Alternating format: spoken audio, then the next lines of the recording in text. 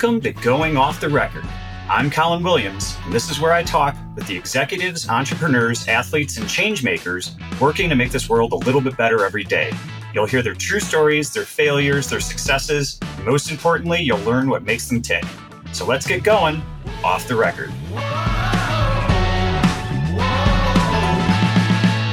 Today, we're here with a good friend of mine, Kevin Sherlock, who is the General Counsel of SpotHero. SpotHero is a parking app, but I won't do it justice, so I'll let Kevin give a little bit more explanation of exactly what it is, so everybody knows who you are. Hello. Yeah, thanks for having me, Colin. As you mentioned, I am the General Counsel of SpotHero. We are a parking reservation service. We have a website and an app. We are available throughout the United States. We're also available in parts of Canada. We are the place where you can search for, book, and reserve parking wherever you're going. You pay ahead of time and show up at the lot, and you're good to go. So it really is a great convenience for our users, and it allows them to avoid circling the block trying to find a spot. It allows everyone to get everywhere easier. So that is SpotHero. I've been with the company for almost 6 years. It'll be 6 years in September. The company's about 10 years old, and it's really just been a very interesting time during COVID to be here, starting off the pandemic with our reservations and transactions being about 90 to 95% off of plan. But as the world's starting to come back, we're seeing people out in parking, and it's really been a great convenience, I think, for people as they start to go back to work, start to go back out to events. So really exciting time to be at SpotHero. Good. And for those of you who don't know, my wife and I are huge fans of SpotHero. It will save you money in addition to time and things like that. If you're looking for a parking spot and you want a deal on a parking spot, it's perfect. It really, really helps, particularly if you're in an urban area and it's difficult to find parking and God knows what you're going to spend. Okay, so let's get into this. Let's have a little fun. Here are the rules. First, the only real rule is let's not use any names or anything like that. We don't want to breach any confidentiality, and we're not out here to make fun of anybody or offend anyone. We're just here to have some fun, talk about some good stories. So that's really the only rule. Beyond that, we want to hear the craziest, weirdest, funniest things that you've seen in your career. But let's get a little bit more on you. Obviously, I know a ton about you. You've got a really cool background. So tell us about where you're from, what schools you went to. We want to hear about the sports background too. Yeah. I grew up in suburb right outside Chicago, Park Ridge, Illinois.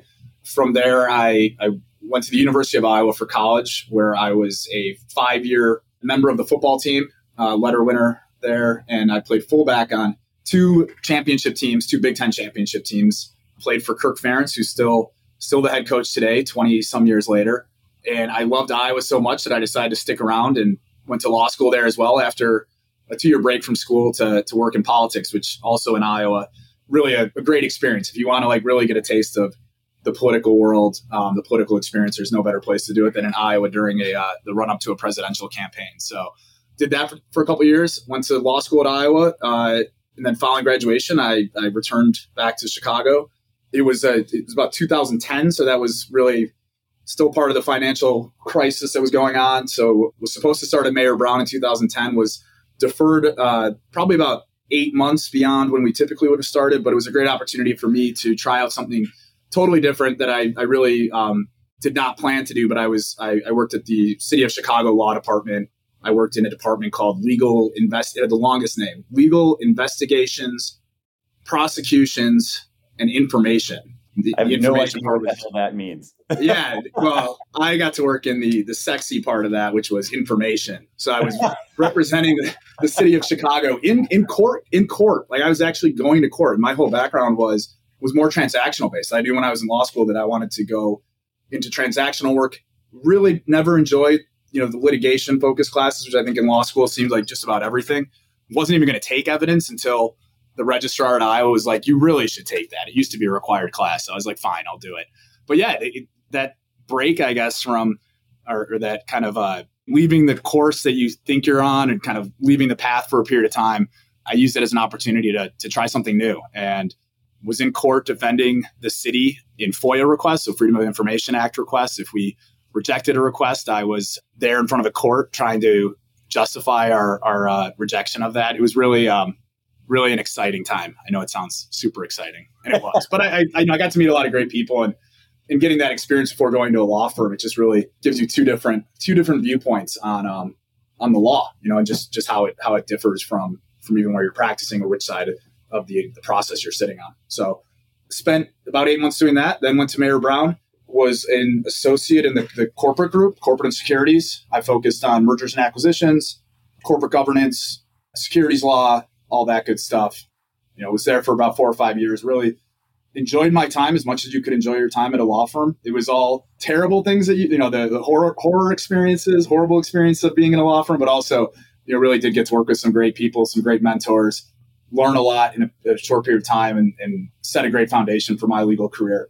I left Mayer Brown after 4.5 or so years, joined Groupon, which still is a tech company based in Chicago.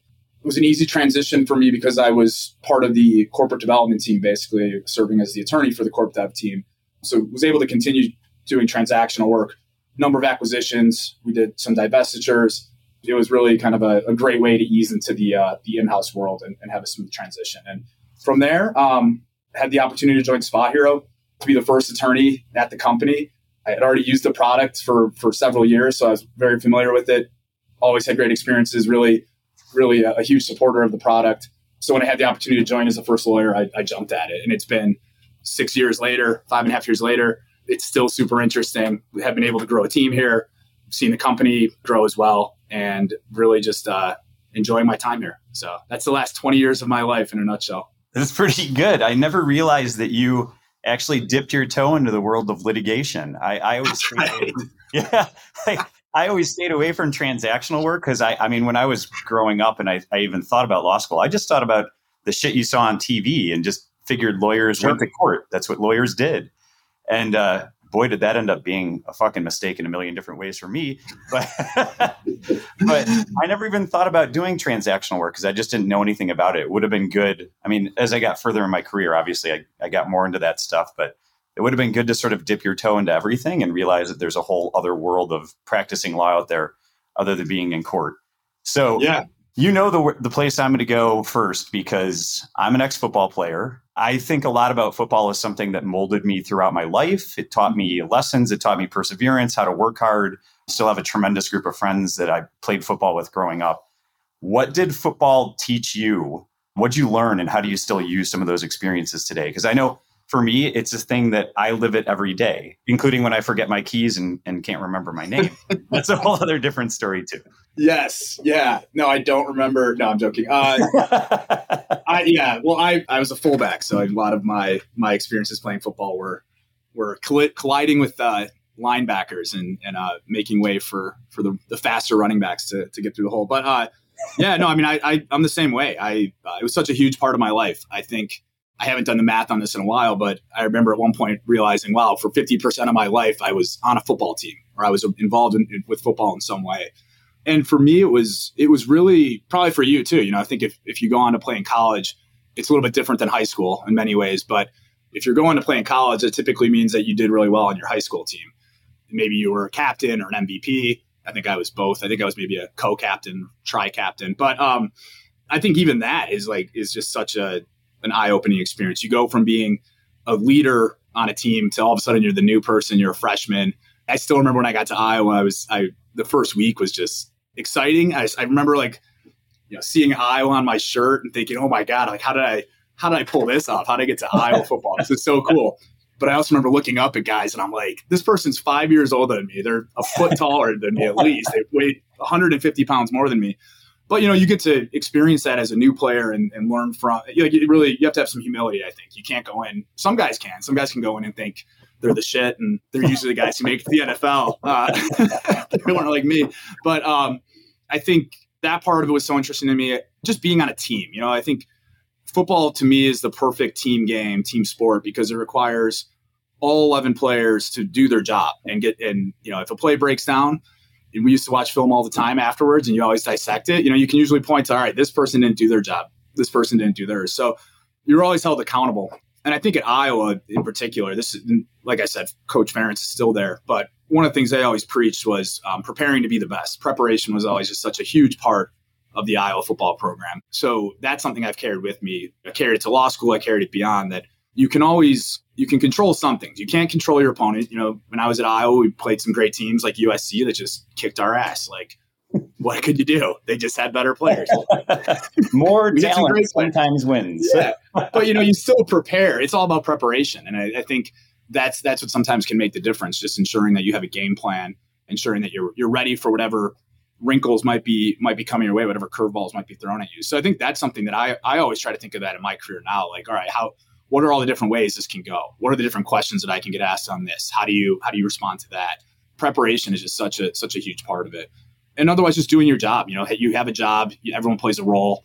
And when you see everyone work in tandem, come together and accomplish a goal, it's really, really a special thing. So for me, it teaches all the life lessons I think that someone needs. It's how to be committed to something, how to be held accountable for something, how to prepare, how to game plan, how to come back from making mistakes too. I mean, how many times, Colin, were you watching film or you had a coach say, like, what happened there? Like I still remember there was one time I was in practice and, the quarterback threw out like a color or some term out there that I had no idea what it meant. I think I was a freshman. And for some reason, I thought it meant that it flipped the play. Like, I don't know why I thought that. So I just went the other way. And that was I think it was like a toss or, a sweep or something. And when the running back doesn't have his lead blocker, that's kind of a problem. So, it's your mistakes get called out, so I think you get used to just accepting responsibility for things. You can't have a good excuse and say, well, I thought this or that. It's like, nope, it's all there on tape. And I think just being able to accept those mistakes and learn from them, accept that mistakes are going to happen. I had my running backs coach, Carl Jackson, one of my favorite people that I've ever been around. He used to say, if you're gonna make a mistake, at least go hit someone. So it's make it 1,000 miles an hour. Yeah, and that was a great lesson too, because you know what? If you're gonna make mistakes, and you just have to accept you're gonna make mistakes. It's all about how you respond to them. It's all about how quickly you can transition into trying to make the best of it. So I think that's another thing that I've taken from that. But also, the lifelong friendships that you have. I have buddies that I go back see at Iowa football games, and you maybe only see them once a year, and it's at that game, but you just jump right back into it. It's a great group of people. Yeah. I mean, you hit on a couple of things. For me, it was always, I love the concept of you can't control your opponent. I'll never forget my first day of college football when we hit. We had a fifth-year senior tight end, Ryan Sullivan. If you ever listen to this, Ryan, you taught me a lot about life. He was 6'4", 245 pounds. I was probably 6'1", 200. And we did, one-on-ones, and he literally picked me up under my armpits and walked with me 5 yards and dropped me on the ground. And I was like, oh, so this is the difference. I was 17. He was 22. So this is the difference between being a boy and a man. I've just learned that. But that gets back to that concept of you can't control the opponent. You're right. I had prepared. I'd done everything I had to do. But at some point, somebody might just be better than you. And that's a good thing to learn. And that plays into humility and accountability, right? I mean, the ability to be humble and recognize that you're not always going to win and accept that.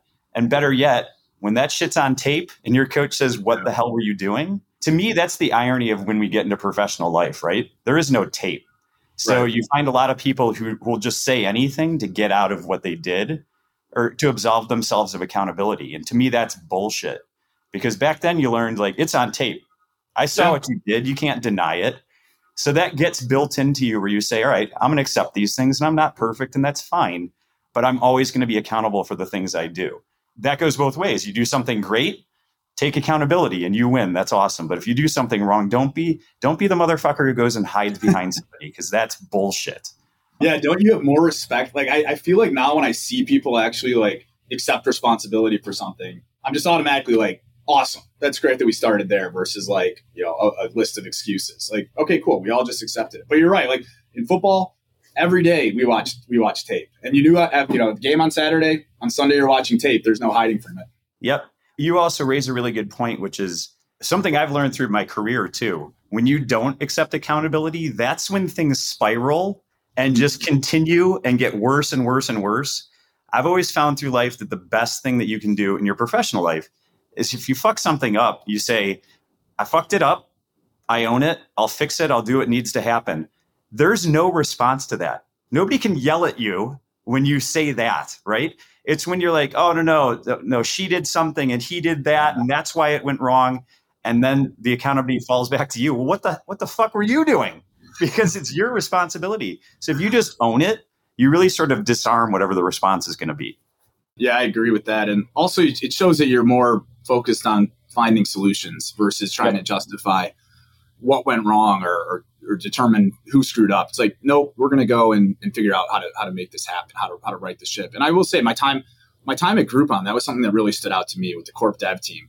I feel like a lot of times in law firms, you're just kind of figuring out what went wrong. And sometimes people would leave. I always loved when someone would leave the firm and then it was, oh, that person must have screwed this up. That was an easy person to point to. But I loved when I got to Groupon that just it was the kind of place where if something went haywire, everybody no one was trying to point to figure out who did it. It's like, how do we fix it? And that was a meaningful moment for me in my professional career to be at a place where there was just such a focus on trying to find solutions versus trying to figure out who screwed up and just waste time, just wasteful energy there. Yep. I could not agree more. I mean, you can see those differences too, I guess. I also had a pretty good law firm experience like you did, but it is a different world going from a law firm to in-house where you definitely feel like it's more of a team, like a cohesive team, as opposed to like your units within a law firm. And also you're working, I'm sure we'll cover a lot of this, but when you're in-house, you're working every day with your teammates, right? You can't just like disappear. I've definitely seen at law firms where all of a sudden like, all right, that associate's not going to work for this client anymore. And then the client never hears from them. But if you're in-house, I'm sitting right next to our finance team. Like I sit across from at one point I sat across from our CFO. Like can't hide from that. So can't hide anymore. Particularly open offices. Like you can't even go in here and just shut the door, disappear. Well, let's get into the law a bit. I always like to ask this to lawyers. We have to. Can we just talk about football longer? Yeah, we can just talk about football too. Go downstairs, get a beer. Let's just talk about football. But, I do the law is an interesting thing to me, right? I look back on it and say, was this the right choice for me? I don't know. It's led me down some really interesting paths. And there's a lot I'm really grateful for. I'm really happy I spent 3 years in New Orleans. You can't really beat that. Mm-hmm. But I do wonder sometimes people will ask, like, what do you like about what you do? What do you hate about what you do? There's always been, throughout my career, there's been a lot I've hated. There's been some stuff I've liked too. I don't know that it's always related to law. But when you talk about what you've done in the law, what do you like about the things that you've done? What do you hate about it?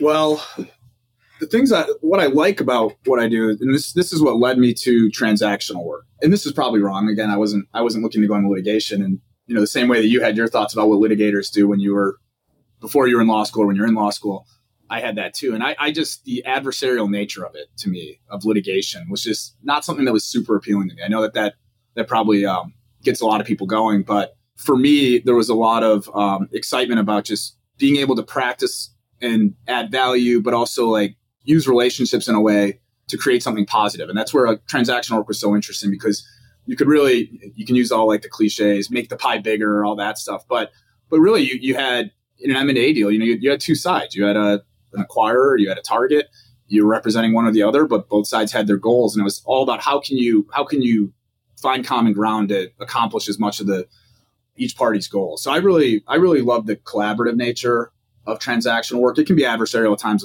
of course, too. And I recall many examples of where things got adversarial. But at the end of the day, I just love that you could kind of like celebrate. You could do a closing dinner and you had both sides of the transaction there, which to me was always really cool, that at the end of the day, you could kind of put all those differences aside, any differences that came up during the transaction, and then celebrate going forward. So I try to take that approach and employ it every day when I'm doing my job. Here at SpotHero as General Counsel, it's all about relationship building. How can you go beyond just the role that each person's playing, but like actually get to know people so that when they come to you and ask for something, it's not just transactional in nature. It's more of like, all right, I'm going to help you and we're going to like together, we're going to do this great thing for the company. And by the way, like, how are you doing? Just being able to know people. Yeah. So that's, I think what I love most is just the relationships, the people that I've met along the way, even clients who, but going back to like when I was in a law firm and people you never even met. Now we see everyone on Zoom, right? Everyone's on Zoom. But there were times like I had clients where I was doing deals for them and never met them in person. So wild, but really just enjoyed building those relationships, providing good work to those clients. So I like the relationships that you can form along the way. I like when I feel like with transactional work too, and I love doing deals. We've done a couple acquisitions in my time at SpotHero. We've done a divestiture. Just being able to see like a clear timeline on something. And there's a start and an end, and it's very clearly delineated. You have a term sheet that kicks it off, and then you have a closing date that ends it. So maybe there's post-closing stuff, but how many other processes you have in a company where it's like, this has to get done on this timeline, and it actually gets done. Like stuff always comes up and things always fall by the wayside, but it's great when you've got a deal and you can really just keep pushing towards that closing date. So that's about it. That's all I like about the law. I don't like anything else. I mean, I don't know what else. Like, what else do you like, Colin? I mean, I think it seems like in law firms, like, it's a good. You can make a good living. You get compensated well, and I think just being able to like serve as that trusted advisor is also very rewarding. Like people actually come to you for answers. I like that, and it's a heavy burden that you got to carry because you got to make sure that these are people who might take your advice. They might not, but if they do take it, you hope that it's good advice you're giving them. Just make sure you wrote it down. Yeah, I mean, it's funny that you mention it because I think I really underestimated the adversarial nature. I thought it would be cool to stand up in court and talk and argue points and things like that. But I'm going to be bluntly honest with you. I think 80 to 90% of lawyers got beat up as kids. So sorry to all you lawyers out there. And the litigators, this is their way of like getting back at the world for what happened to them, because so many of them took it so personally. And one of my mentors, I'll never forget, he told me, Kevin Finger, God bless you, man. I hope you listen to this. He told me, look, the facts are the facts. Don't you ever try to change them. You do the best job that you can with what you're given, and don't ever compromise yourself morally because you want to win or you want to get back at somebody. This isn't personal. It's a job. It's a business. And I was amazed at how personally people took stuff and how personally they made everything. And I struggled with that because, look, I'm a football player. I've done all sorts of stuff. I love a good contest, but some of this just seems so incredibly stupid to me. That's why I think I needed to get out of litigation, because I just couldn't. The level of adversarialness, is that a word? I don't think it's a word. I seriously underestimated how personal and how deep and to what depths people would go to make things happen when I looked at it as a job. So, but I agree with you on the other side, like the things that I like about it. I love the fact that it taught me to read and write, and not like from the kindergarten sense. Hopefully I was able to do that. But it really made me a substantially better reader and writer, like a critical thinker. I love the fact that it taught me to do that. I love the fact that I spent 3 years in New Orleans. Forget about going to law school. I go get my PhD. And I do love, like you said, I love the relationships. I love, like, if you and I weren't lawyers, we would have never met, right? Probably. Probably not. Maybe at a bar. Yeah. But, the number of cool people that I've met because I've been a lawyer is something that I can never discount. And it's the relationships. I mean, to me, that's what makes everything cool, right? But that's what I love the most about it too, is just the relationships I've been able to create, the wonderful things that I've learned. The shit I hate about it is that adversarial nature, because it pops up even in-house, right? It's like everybody wants to pick a fight. And I'm just sitting here like, why can't we all just get along? Right. Because we're lawyers. We must argue. We're lawyers. But I agree with you. I mean, I think that part of that role of being the trusted advisor for serving your client's interest best, it's you have to be a real person and you have to connect with people, because I've always found in my experience that like the deals I enjoyed the most were the deals where like the attorneys on both sides just got along. You could disagree about a point, but I wasn't going to call you a name or talk shit about where you went to school or something. I mean, it's just so you can still when you can really rise above that level and actually be more thoughtful about it, be more conversational about it. Try to get to a good outcome. That's always the best experience. I think clients are best served. I think like if you're a general counsel, your company's best served by you just not being an asshole, right? Yeah, I mean maybe. What does it fucking boil down to, right? Yeah. What is it? But don't be a fucking asshole. I mean, honestly, God, I think that could just be a motto for life.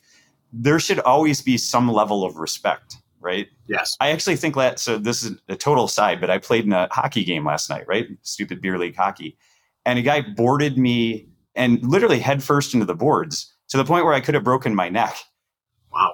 Let's say I got up and I was displeased about what happened and made that very clear. But I kept thinking in the box, like, what the hell are you doing? We're all out here. We all have to go to work tomorrow. Like, there should always be some level of mutual respect unless somebody has given you a reason that you shouldn't have mutual respect. Right. And that to me is like the basis of all of it. Like, I've certainly been on deals where you're not always getting along, but as long as there's mutual respect, you'll figure it out. Totally agree. On, you're like, fuck it, all bets are off. It's got to go both ways. So that's a good point to make. You know, it can't just be a one way street here. Like you got to give respect to get respect, right?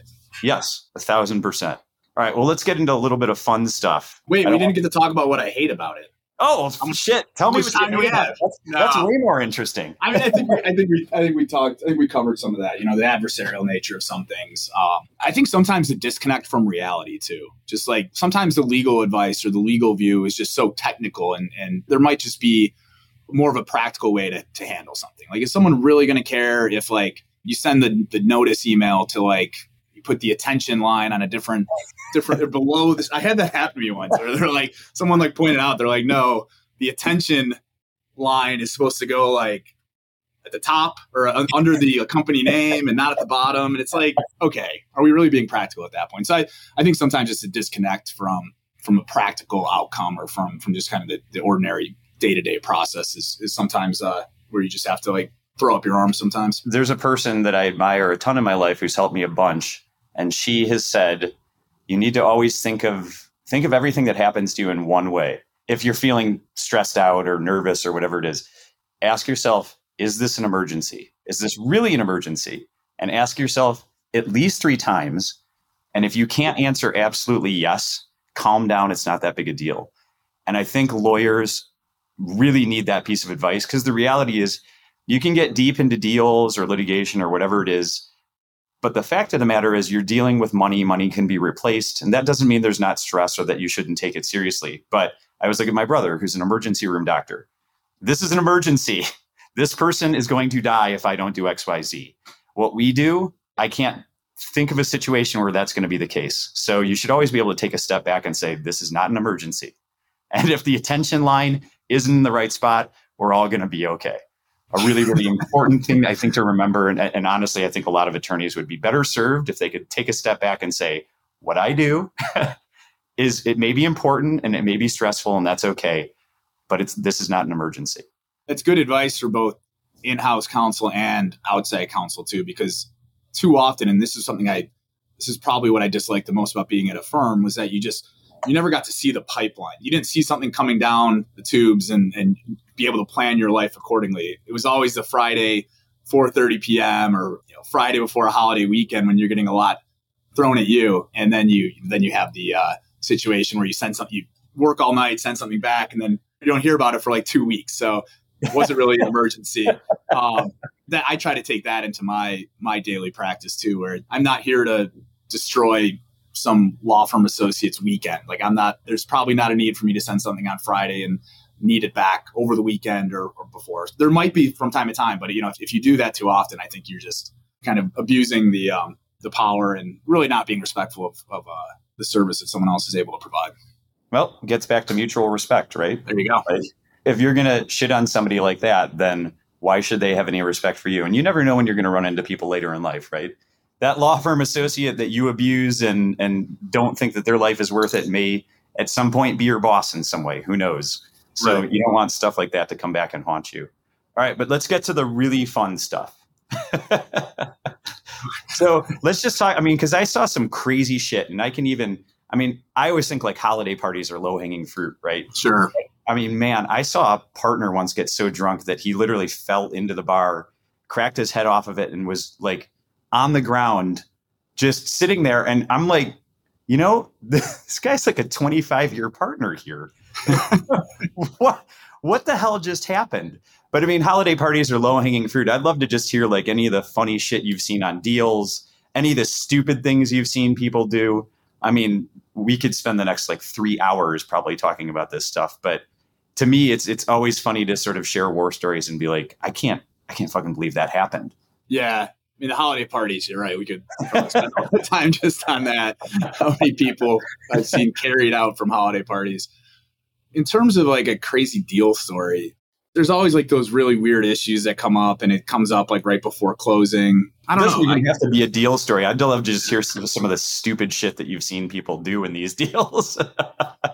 Yeah. I think like when I was at Groupon in my second year I was there, we were doing a lot of international deals, and we were selling off subsidiaries in places like Russia, India. Good choice. Yeah, right.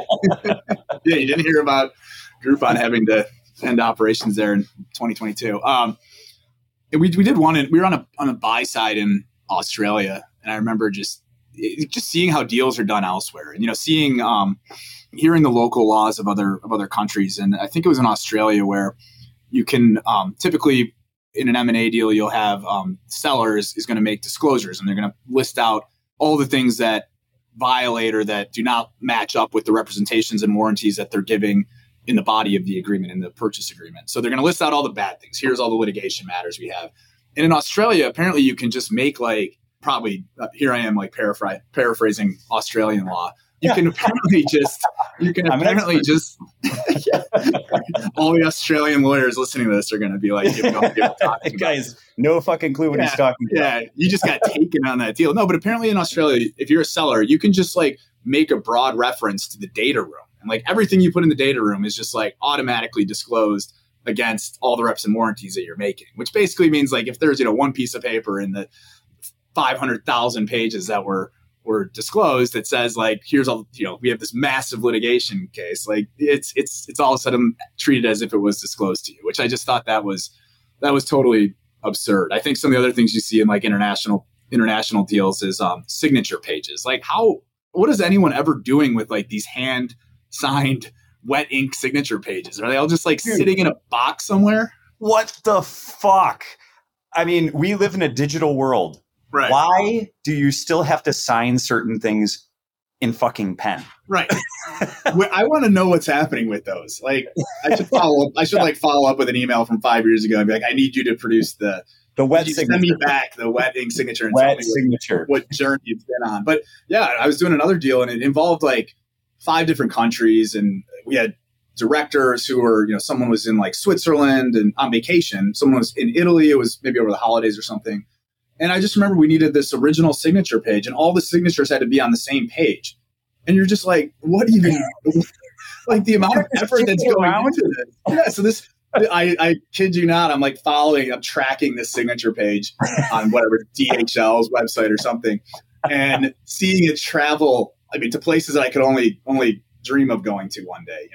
That kind of trip that it took was just amazing. It was in Italy, it was in Switzerland, it was all over Europe, and then it ended up in, I think, Singapore after that. It had to go to Singapore. Where is it now? You need to hunt it down. I'm going to find that law firm associate who was great at his job, but it's just you hear some of these things and you're this can't be the way that it's done. This can't be the best use of our time. I need to be the associate who gets handed that thing and you have to fly around with it and get the signatures and then get back on the plane and go to the next place and get a signature. Now that would be a good gig if you could bill for that entire time. Oh man, I proposed it. I proposed it to someone. They're hey, why don't you just let me handle this? I'll take it to all these places. And I think at one point, looking at the Google map directions, it would have had me driving through Afghanistan to get all the way to India. So that did not get approved. What bad could happen? I mean, yeah.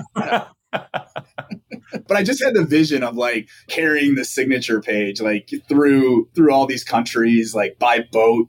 I mean, what a ridiculous process. Yeah. The Olympic torch.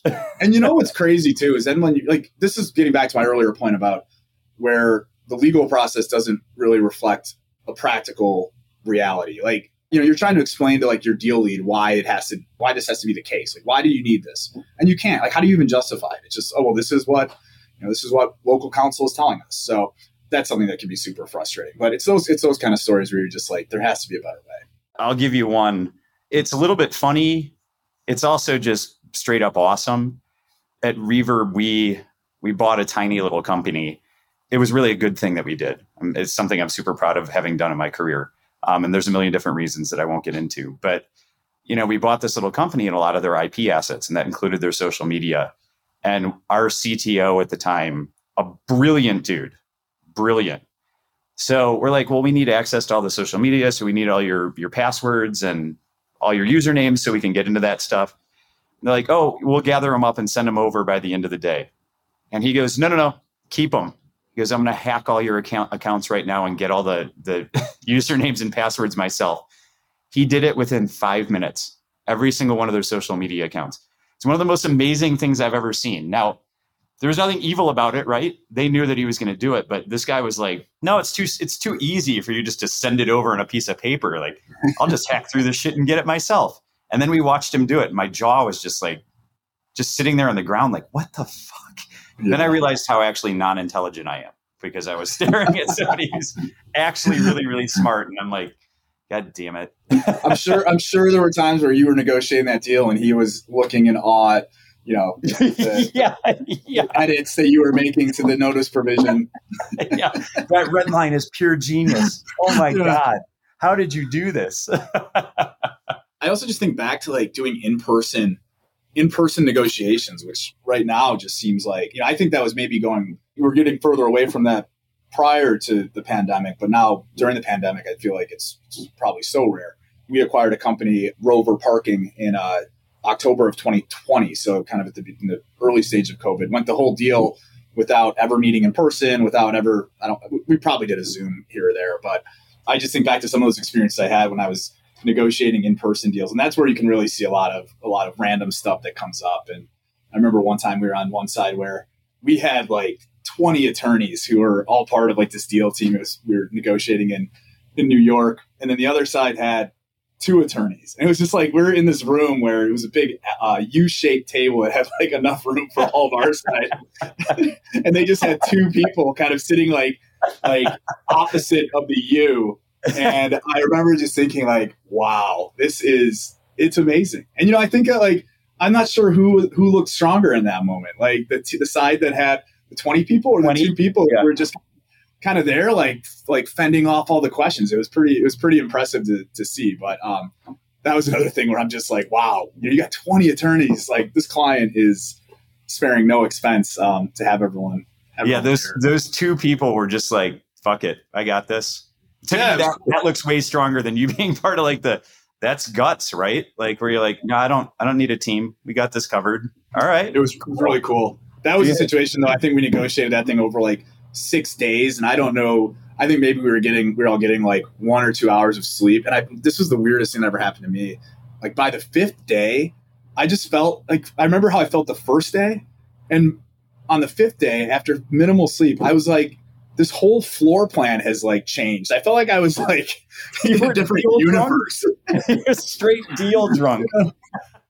Oh, and a funny one on that one too is that one of the 2 attorneys at one point on the other side tried to leave at like 3 in the morning one night. How could you? And the deal person from our side, like the client, stopped this attorney while she was in the elevator bank and was just like, "Where are you going? Like you can't leave. You're not allowed to shower.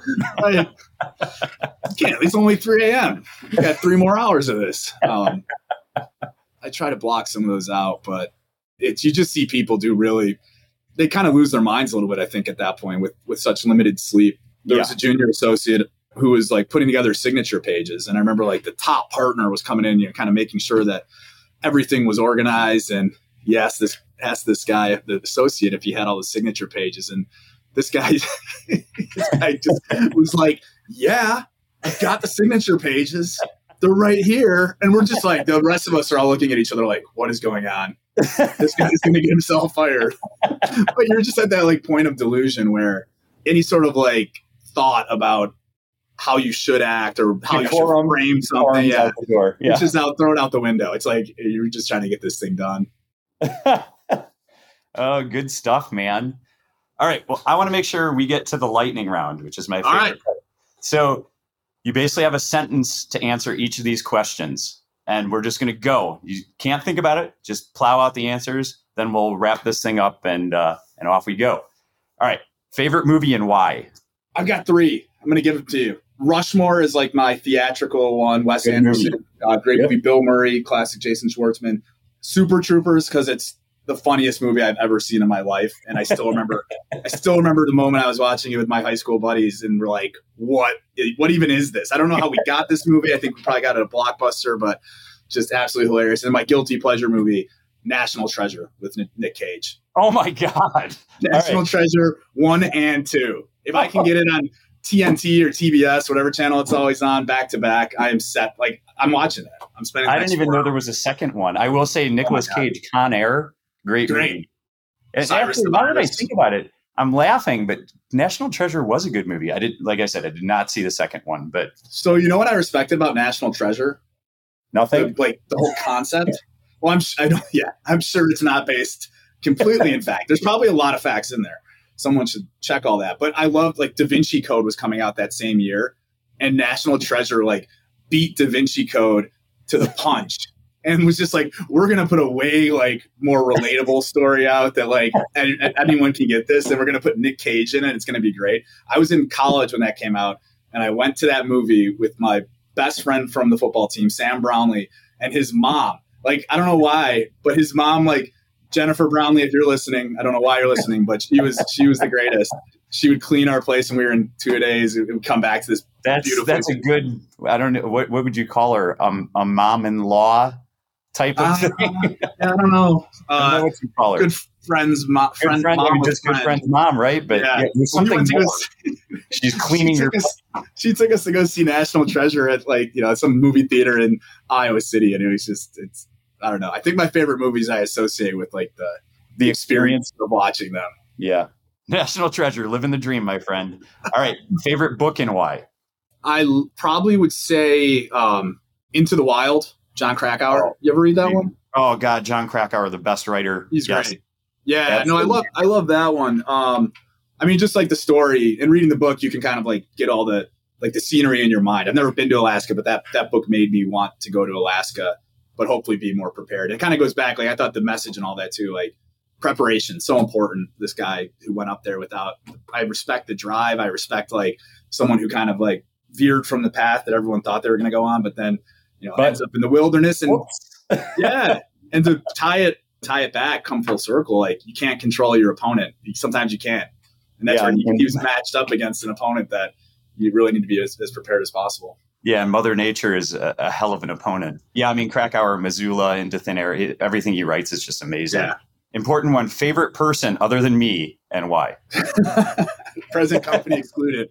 Well, in that case, I would say probably my grandma was my favorite person, just tough as nails, old school grandma who just so many good stories about her. One time, my dad will tell a story of when he was a kid and his bike got stolen, and he was living in in the city in Chicago in Austin, which is now I think when he was there it wasn't there wasn't as much crime as there's there now, but someone stole his bike, so there was still some crime there. And my grandma went and chased these kids down, took the bike back, yelled at them. So she was just tough as nails and really just really a hard worker.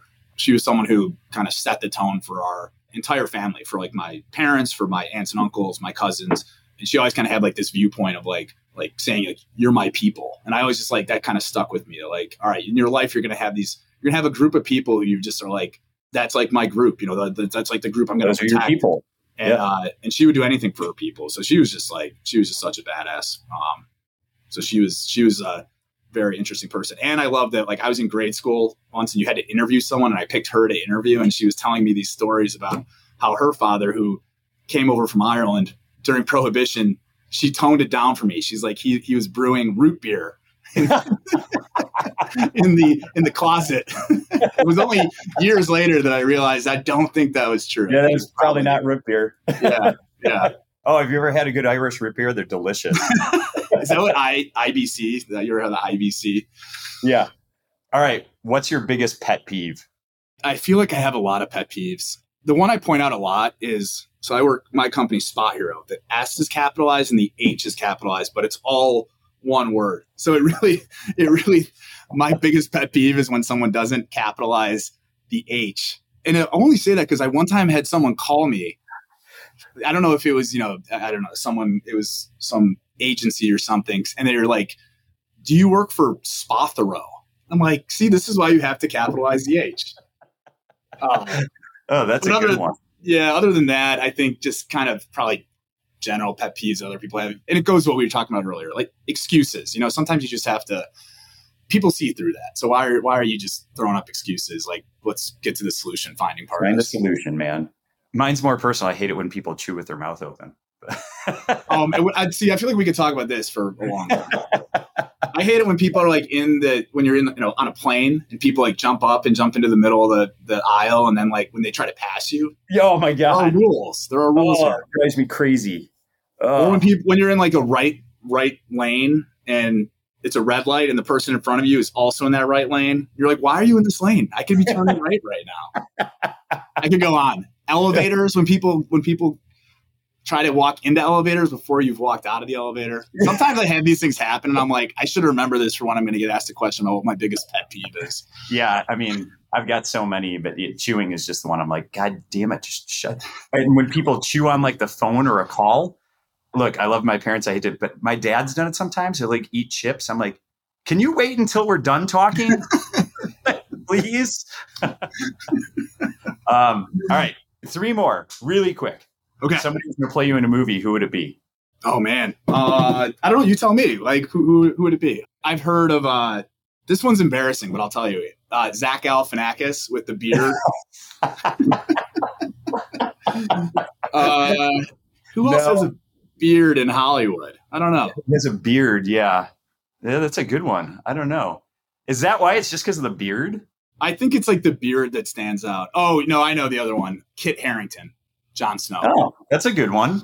Yeah, that's a good one. All right. Or the guy who played Khal Drago. That'd be better. Jason Momoa. For the listeners. Yeah. I mean, both you and I look exactly like him. Right. All right. Somebody hands you $10 million tomorrow. Are you retiring? Tomorrow? No, I want to retire. I'm putting that money, I'm diversifying it. I think I would just I would keep going, see what happens with SpotHero, see what that 10 million turns into while it just sits in an interest earning account, and then do something. I don't know that I would ever retire. I think I'd still want like an office that I could go to, but I might not do anything there. Something to do. Probably just hang out and do podcasts with you. Yeah.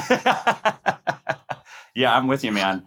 I'll always do something, but man, somebody handed me 10 million tomorrow. 10 million is a good number. Yeah. Well, I think it was that range of like, look, for everybody listening, don't take this the wrong way. $10 million is a lot of fucking money. We're not stupid, right? But $10 million is, you see like athletes who blow like $200 million and you think, how the hell could you blow $200 million? I could see somebody blowing $10 million. It would be an unintelligent thing to do. But it's a number that you could see that disappearing. So it's that fringe of like, it could easily be enough to retire, easily. But if you did stupid shit with it, it could disappear. So that's why I like to ask that question, because it gets into that mindset of, is this enough? Would you be responsible enough with it to say, I'm done, I'm going to go do what I want to do? Or are you the guy who's like, I just bought 45 Bentleys. And you're like, all right, well, your money's gone. If you're even considering buying 45 Bentleys, $10 million, like, I don't even know what you're going to do with the rest of that money. Yeah. You should probably keep working on that. Yeah. I mean, I don't know. I think that, of course, it's a great number and you'd be blessed to probably not have to work again. But I think I would get, I don't know. I as much as I think I would enjoy retirement, I think I would probably get a little bit more. Your mind. Yeah. I like going out into the world and seeing people and doing things. So. Well, let's just collectively, we'll each get $10 million and then we can figure out fun shit. Yeah, we'll get an office together. It'll have like a fully stocked bar. Fully stocked bar. It'll be a hybrid environment. We can go in one day a week or something. It'd be awesome. Yeah. All right, last one. One word. If you're going to describe the most important trait that you look for in any person, professionally, personally, whatever, what's the one word? Humorous. Oh, all right. Yeah, I was thinking like honesty or something, but yeah, I think well, there are great. Yes, there are plenty of single words that I would want, in a number of people. But I think just like having humor, having a personality, being able to make things enjoyable. We talked earlier about the relationships, and that you build in the course of your career and the deals that you do and what you remember. And I think just someone who's got like a good sense of humor and positivity. That's too, I think, is a good one. Just who wants to be around negative people all the time? I'm with you, man. That's a good one. All right, well, that's it. Thank you to Kevin Sherlock, General Counsel of SpotHero, for being on Going Off the Record. Our first episode. This was a ton of fun, man. We'll have you back on again once I get a better hang of this. But honestly, thanks. This was really cool. Yeah, this was great. Thanks for having me. It was fun.